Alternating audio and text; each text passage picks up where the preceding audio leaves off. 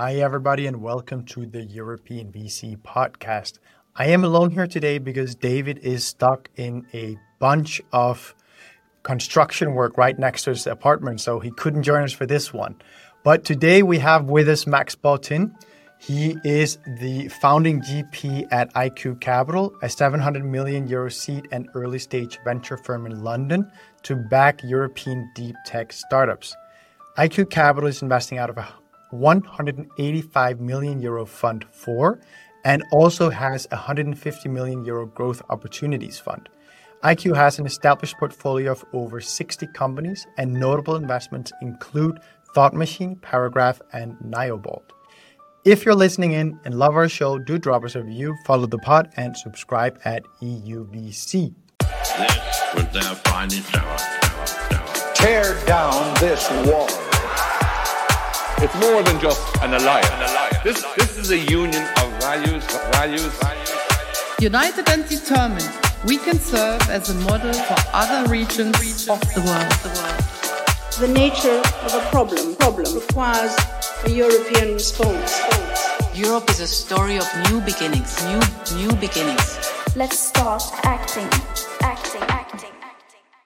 This show is not investment advice, and the hosts of this episode may be invested in the funds and companies featured.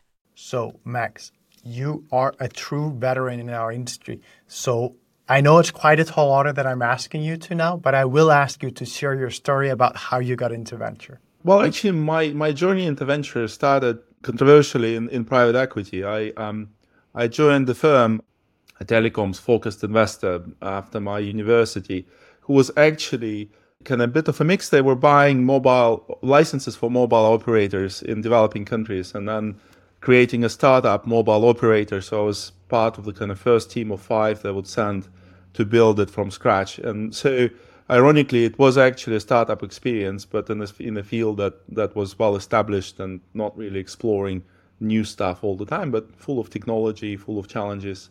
So that was good training ground. And I came to Cambridge afterwards to do my MBA. Bumped into a few people in the Cambridge Mafia, and was incredibly lucky actually to be offered an opportunity to join an asset management firm to lead their seed stage investment practice in N.W. Brown. And that was the next few years, the next 5-6 years of my life, where I ran a series of really small seed funds, co-investing with angels, investing in university spin-offs with the University Challenge Fund, and actually kind of learning that it's bloody hard. And I was quite arrogant at the time, I suppose, in terms of thinking, I know how building tech companies work, and then you learn that you don't, basically. And then I met my co-founders at Stacy and Carrie Baldwin. We made a bunch of investments together and decided it was time to set up a firm of our own. So IQ Capital was born in 2005. We raised our first fund, which was 25 million, seemed like a lot of money back then. And then the second one, third one, fourth one, now we have a growth program as well. So, 20 years on, or almost 20 years on, it's finally starting to scale. I'd love to ask you, Max, because you just mentioned the Cambridge Mafia there. And everyone knows in Europe, we're not especially in venture, not as marketing savvy as they are in the US. So everyone knows who the Payfeld Mafia counts. But who counts the Cambridge Mafia, if you should mention a few?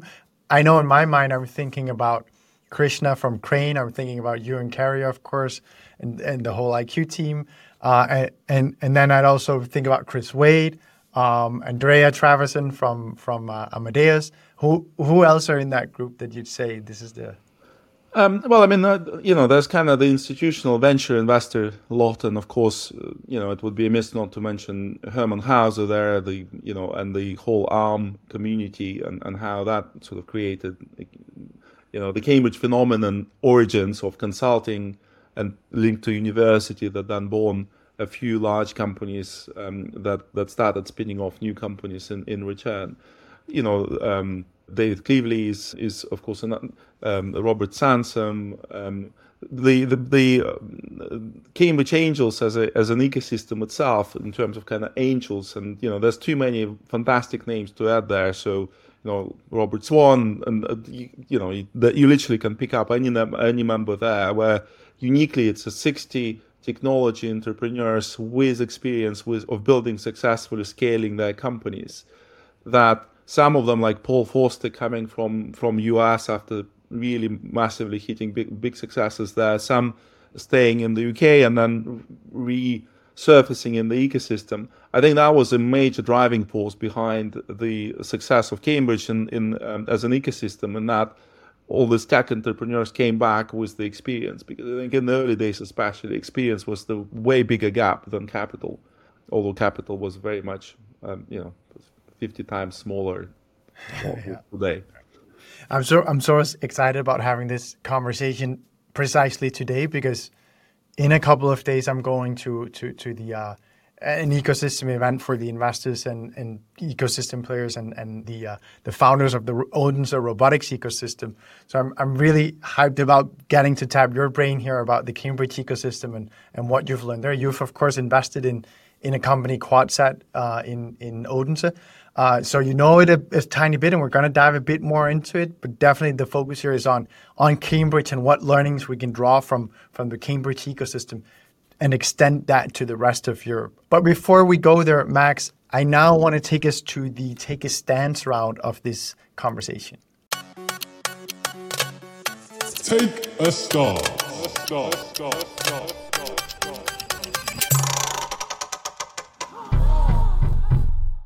And Max, I will ask you to comment on this quote by Sabina Wisander, which is, I think VCs add way less value than they think they do. They're less pivotal to the businesses they're advising. I think it was actually Vinod Khosla that famously said that 90% of VCs or 95% of VCs add negative value. I think it's, as many things, it's much more complex than that, but we certainly try to start thinking about it with how do we make sure we don't have negative value to companies? Because, I think way too many VCs are not very cognizant of that, constant questions, the overhead that they bring, the misdirection that they sometimes bring through their own biases, and the sort of sometimes the power imbalance effect and so on. So number one thing is that make sure we don't add negative value is our mantra. And then secondly, we try to just say, look, the most important thing is to just be a good sounding board for the entrepreneur and for them to trust you enough to share the hard challenges that they're facing. And then we are good at certain things, and we should just put it on the table and also be cognizant that the journey of a particular company could be different from experiences that we have had before. While patent recognition is useful, it can also be dangerous. So it's a complex matter, but I think overall it's a very good point, and I think VCs, especially the younger VCs, are not thinking enough about it, and not shutting up enough, quite frankly, to just listen and to not to be too opinionated and affecting the founders too much.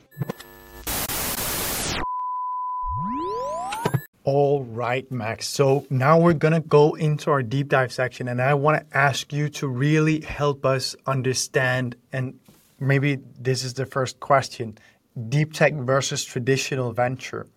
Can you really run it by the same playbook, or is there one specifically for deep tech that one needs to know to be a successful investor in this space? I think deep tech is very different from traditional venture.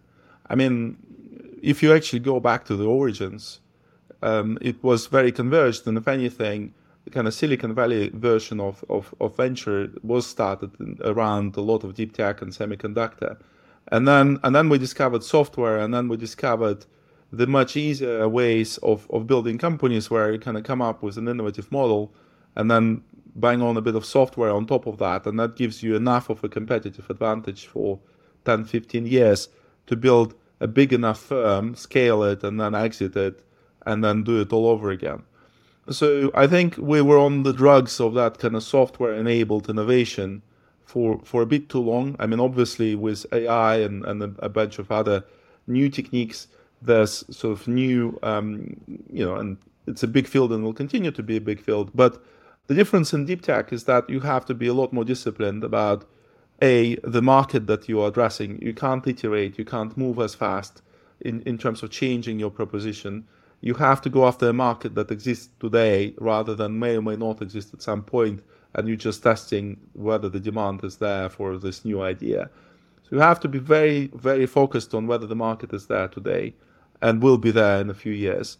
You have to be very technology-centric and really examine carefully whether there's hardcore innovation which is defensible and which is moving the needle sufficiently enough for it to be noticeable.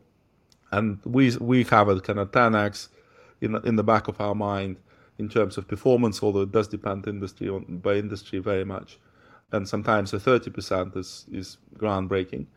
And it needs to be addressing a massive, the market opportunity needs to be big. I think a lot of deep tech companies, especially the spin-offs from universities, are cool technologies, but they're not necessarily scalable into a big market opportunity. And the two things need to come together. And lastly, deep tech hardly ever works out of the box from get-go, where a year from now your SaaS metrics are this and you are better than the market average, and then 2 years from now you kind of get you don't get the commercial feedback. You have to stick with productization. You have to listen very carefully to what your customers are saying. So you're way longer in that territory of not having objective market feedback on your product in terms of actual checks written.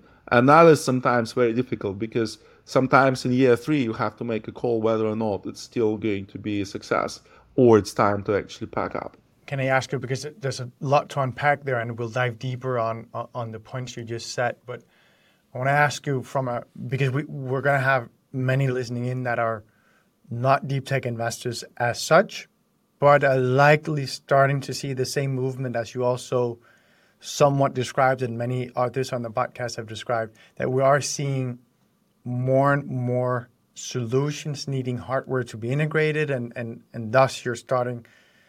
Historically, that's often where you've said, okay, when there's hardware, then it's deep tech, no doubt about it, right? And you get many of the qualities of course, you can't do hardware without it being deep tech, but that's where you start to have many of the qualities of a deep tech startup that requires typically more capital intensive operations.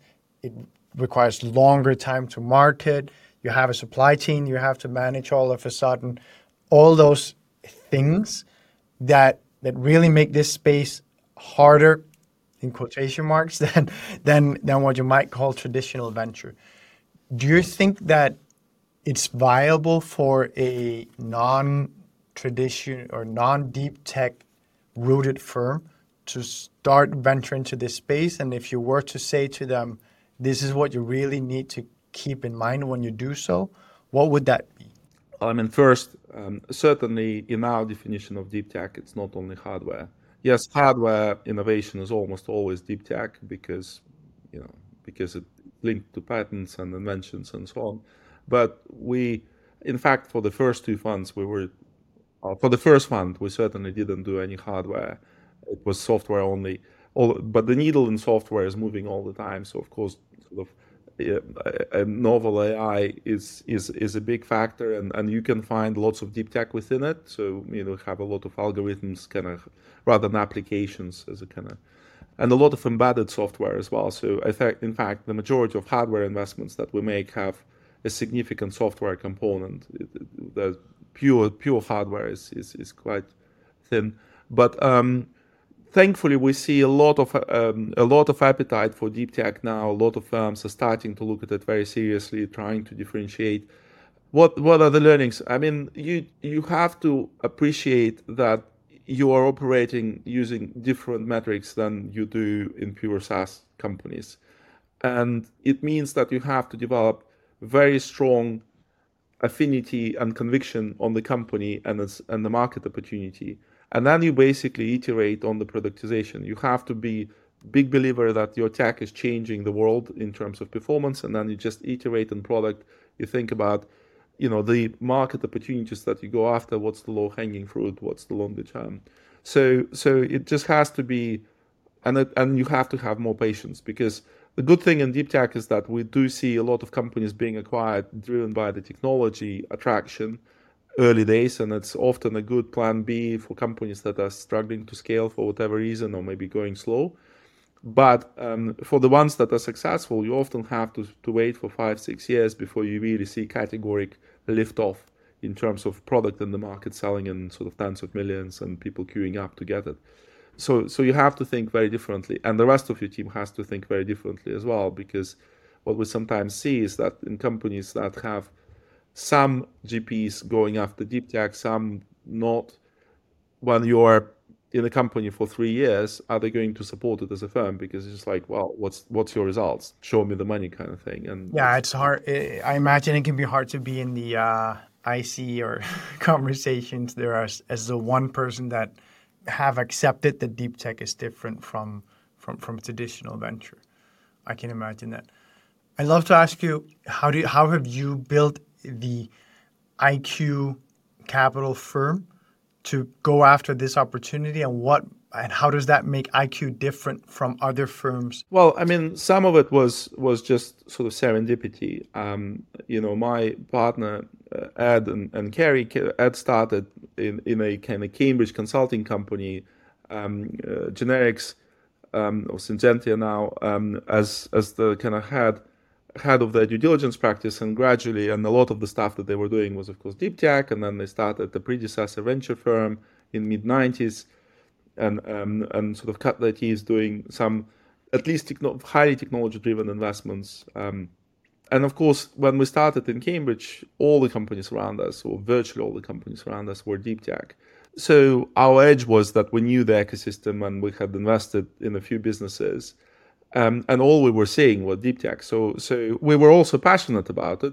And Ed in particular is a sort of big physicist, and Kerry and I are kind of bringing a different perspective on it in terms of kind of, customer journey, growth, team building, and so on. And back then it actually was a very good combination, certainly. And, with time we learned more and more and more. So I think, but yeah, we did get a lot of people kind of going like, why the hell are you doing this? You should be investing in e-commerce and apps, and, this is where the quick money is. But we just felt, this is what we feel passionate about. There's a huge amount of impact. We're big believers that DeepTech is the only long-term solution to big challenges that we're facing as humanity, as society. And as the venture industry grew, I think it's now become very clear that, without the big edge, long-term competitive advantage, however old that sounds, it's very difficult to build big outperformers, and particularly predict which companies are going to become the big outperformers if you're investing at seed and early stage, because software gets rebuilt so quickly now, and so on. So that it was a little bit of serendipity with a bit of fit with the skills and mix that we had, the differentiation that we had within that space, which then, thankfully, the industry that we started investing in kept growing and growing, and then we increased our differentiation. And of course, now we have 15 people in the investment team. Most of them are way smarter and more experienced in a particular vertical than we are, and that's fantastic. And I'd love to ask you specifically about that part, because have you built IQ as might I call it a thesis-driven investor?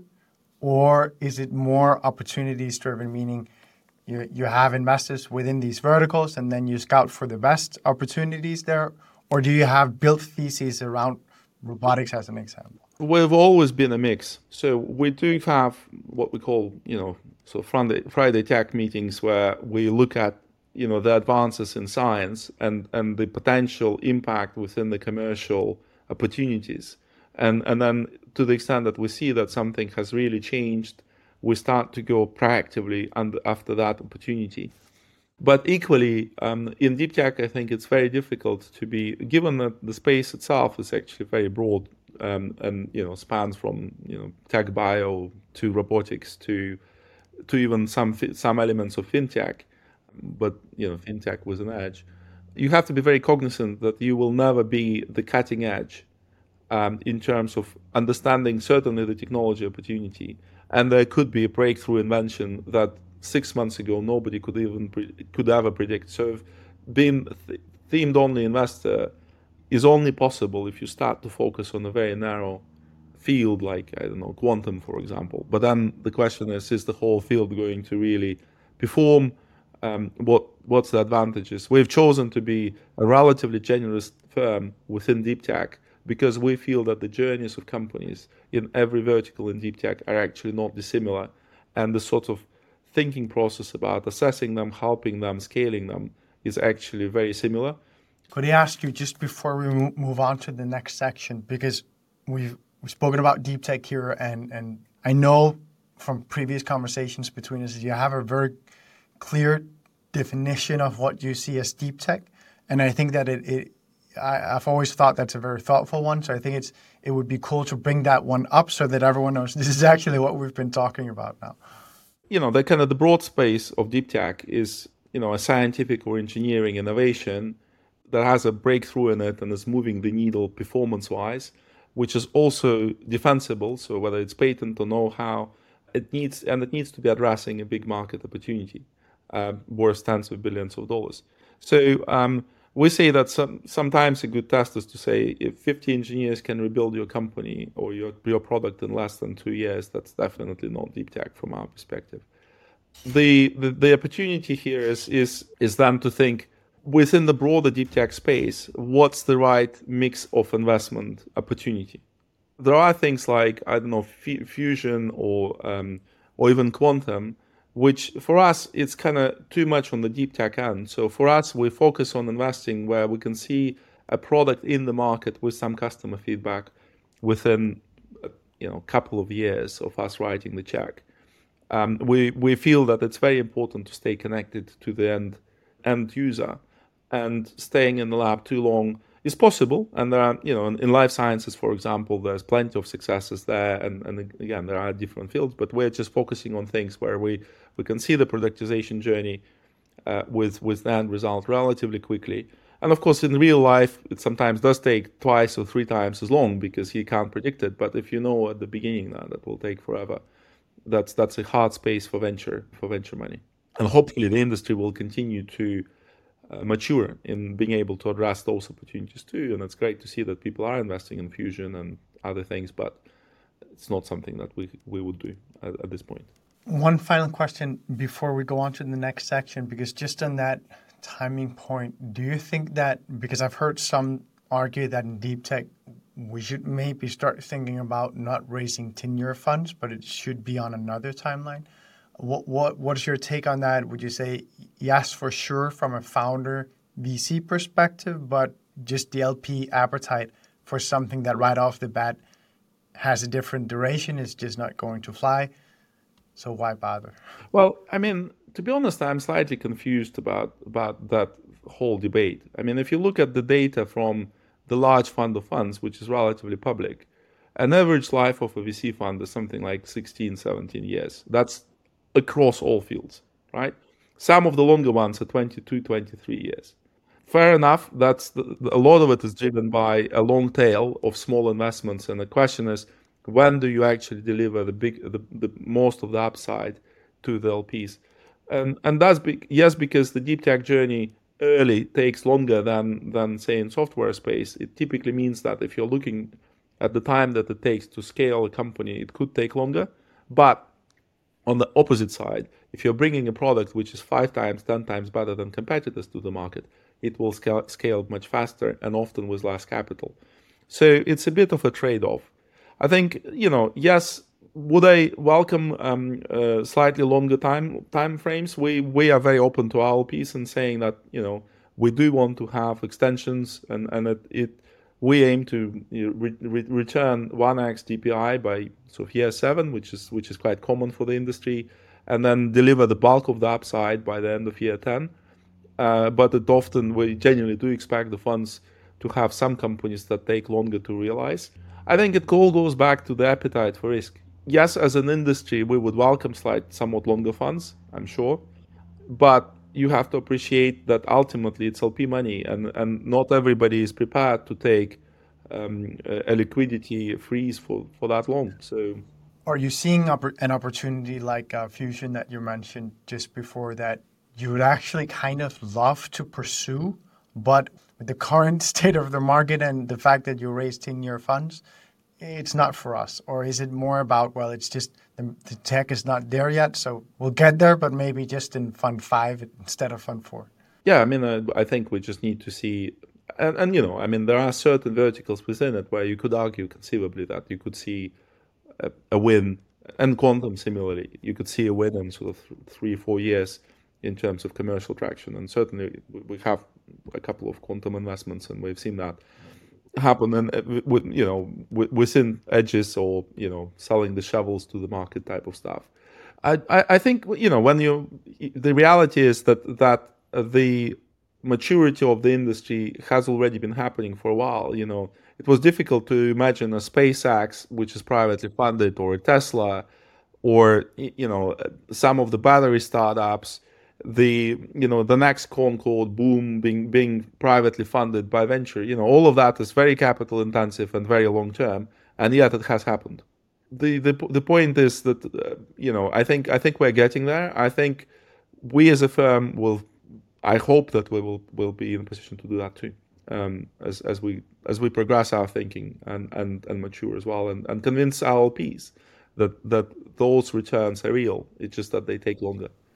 Amazing. Now let's head into the shadow section. Love is in the air, everywhere I look around. So now, Max, I would love to ask you to give a shout out to co-investor, angel, or LP for just being plain out awesome. Andy Phillips. Why him? It's a slightly unfair thing because Andy is our advisor, and he is very instrumental. And Andy, he was the co-founder of Active Hotels, which essentially became the European part, non-US part of Booking.com, and that was when he was in his 20s. And since then, he's done an amazing number of investments, which have been all successful. He has great impact on companies. He gets involved. We actually have a number of people. I mentioned David Cleavely, David Gammon, Robert Swan, Richard Little, of course, who are all technology entrepreneurs who built multiple businesses and have come back to be angel investors. And they all share the same traits, and we're just very big on bringing those kind of super angels in syndicates alongside us. And I plugged this in there with a scratch sound because I thought what you just said there was the best possible segue to get into a conversation about the Cambridge ecosystem and what has, of course, made that so amazing. And then after that, go into what can we learn from it in Europe. So you just said it very correctly, right? You've got this Cambridge ecosystem with a hallmark university. I should probably say hallmark universities. And then you've got I think earlier than many places in Europe, the repeat entrepreneurs that are reinvesting their wealth, and you had a very early also coming together of VCs there. But really, I want to put this on you, Max, and tell us the story as you see it and why you think that the Cambridge ecosystem is one that has gotten so successful.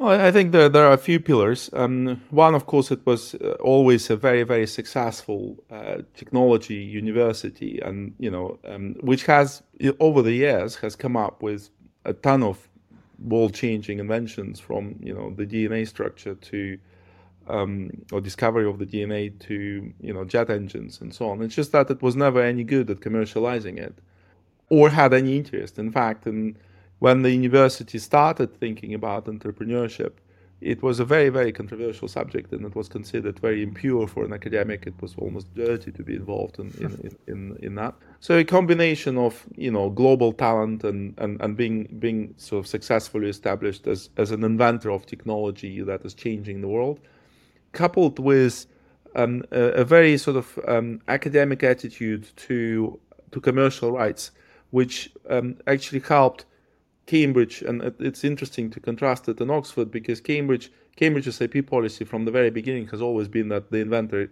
owns the IP, and the university only gets a stake in that if it's sort of commercial co-funding, or the university is investing or helping with IP protection or something like that. Plus, colleges wanting to be having commercial interest in actually wanting to establish it. So, the Cambridge Science Park and sort of Trinity's involvement there, St. John's investment in St. John's Innovation Centre back in the 70s to sort of accommodate was driven somewhat by the kind of commercial angle, but somewhat with the belief that supporting entrepreneurship was important, and of course the consultancies came up around the same time and everything else. So the point was that, so one, IP, strong IP, two, support in academics getting that IP for little cost, and three, after a while and with some successes and failures, we always joke that the one thing that drives innovation most is a professor from the neighboring lab parking his Ferrari in the car park. The people have seen that innovation can be successful. They have seen it as a path of proving that their inventions have a real angle. And then, of course, they saw a number of, or Cambridge had seen a number of biggish successes. And success brings success. The Cambridge phenomenon was labeled by the 80s, and then it really started becoming the hub spot for innovation and attracting capital. With that, repeat entrepreneurs that have then chosen Cambridge as a place to be, a bit like Stanford and the kind of US parallels there. And I think actually the angel community in particular has played a big part in helping the new entrepreneurs avoid the mistakes and be kind of good mentors, not just investors. So all of those were elements in Cambridge's relatively quick success. And people say there's different data, but 5,000 or 6,000 technology companies around, 20 plus business science parks in town, and so on and so forth. Some big successes.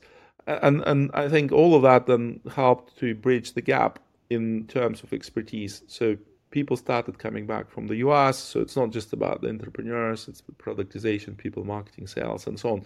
So, and that's when it becomes a true ecosystem, because that it's an environment where a company can genuinely perform better than somewhere else. And that's why we were very Cambridge centric for many years.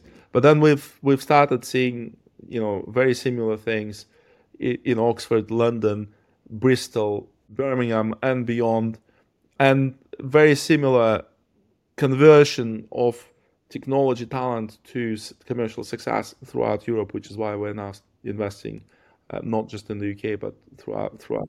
That was my next question, right? Because you commented this investor that has been very Cambridge centric and has done a whole lot in that ecosystem, and now you're lifting your eyes and looking out to the rest of Europe and can see the amazing innovation happening there, and also setting sights on those and doing investments there. As I said, my little town of Odense are welcome you to invest in QuadSat, and that of course is a huge success for the ecosystem, because IQ Capital comes with the respect that you do. So when you put your money there, that matters to the ecosystem.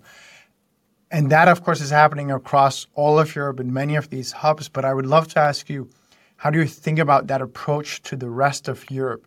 Are you thinking of it as ecosystems that you're penetrating, or hubs that you're penetrating and going after like you had with Cambridge? Or are you thinking of Europe more as we'll see what comes in through the funnel? I think that's actually a very good question, because it's a very challenging jump to make for a fund. Because to be a truly pan-European fund and invest with the same strategy of 2/3 seed, 1/3 Series A first checks that we do in the UK, you have to have ground presence in all core ecosystems, and not just be there for years. Because I always joke about Cambridge that it can be a Sequoia and you can come and knock on the door, but the question is, which door are you knocking on? Because there's 1,000 doors that you need to be knocking on and connecting, because it's lots of disparate parts. And big brands, of course, are known and it helps, but the reality is that you need to be connected to the researchers, you need to be connected to angels, you need to be connected to the university commercialization, to lawyers, advisors, and so on and so forth. and more so, not just connected, be trusted by them, because you've been there, done that for years, and they know how you behave and that you're sort of local and but also a bit global. So I think for Europe, it's a journey for us, and we're starting to do it in certain places, but it will probably take another 5 to 10 years for us to really firmly establish ourselves and grow sufficiently to be there. So most European companies for us is inbound, where we've built enough of a reputation of a good deep tech investor who is helping companies to scale, and that's when they come at sort of seed plus Series A stage to us, because they want our experience as well as the check, and hopefully we'll be able to write bigger and bigger checks as we scale. I always am profoundly amazed at the fact that entrepreneurship and venture requires such a balance of extreme patience as well as extreme impatience, in the sense that we're all working hard every day to make ourselves move faster, but at the same time we also have to recognize we're working on a 5-10 year horizon. And obviously for the same thing when IQ chooses to look to the rest of Europe, and the same thing for European ecosystems when they look to build out those ecosystems like Cambridge. But with that, I want to take us into the quickfire. And now, the quickfire.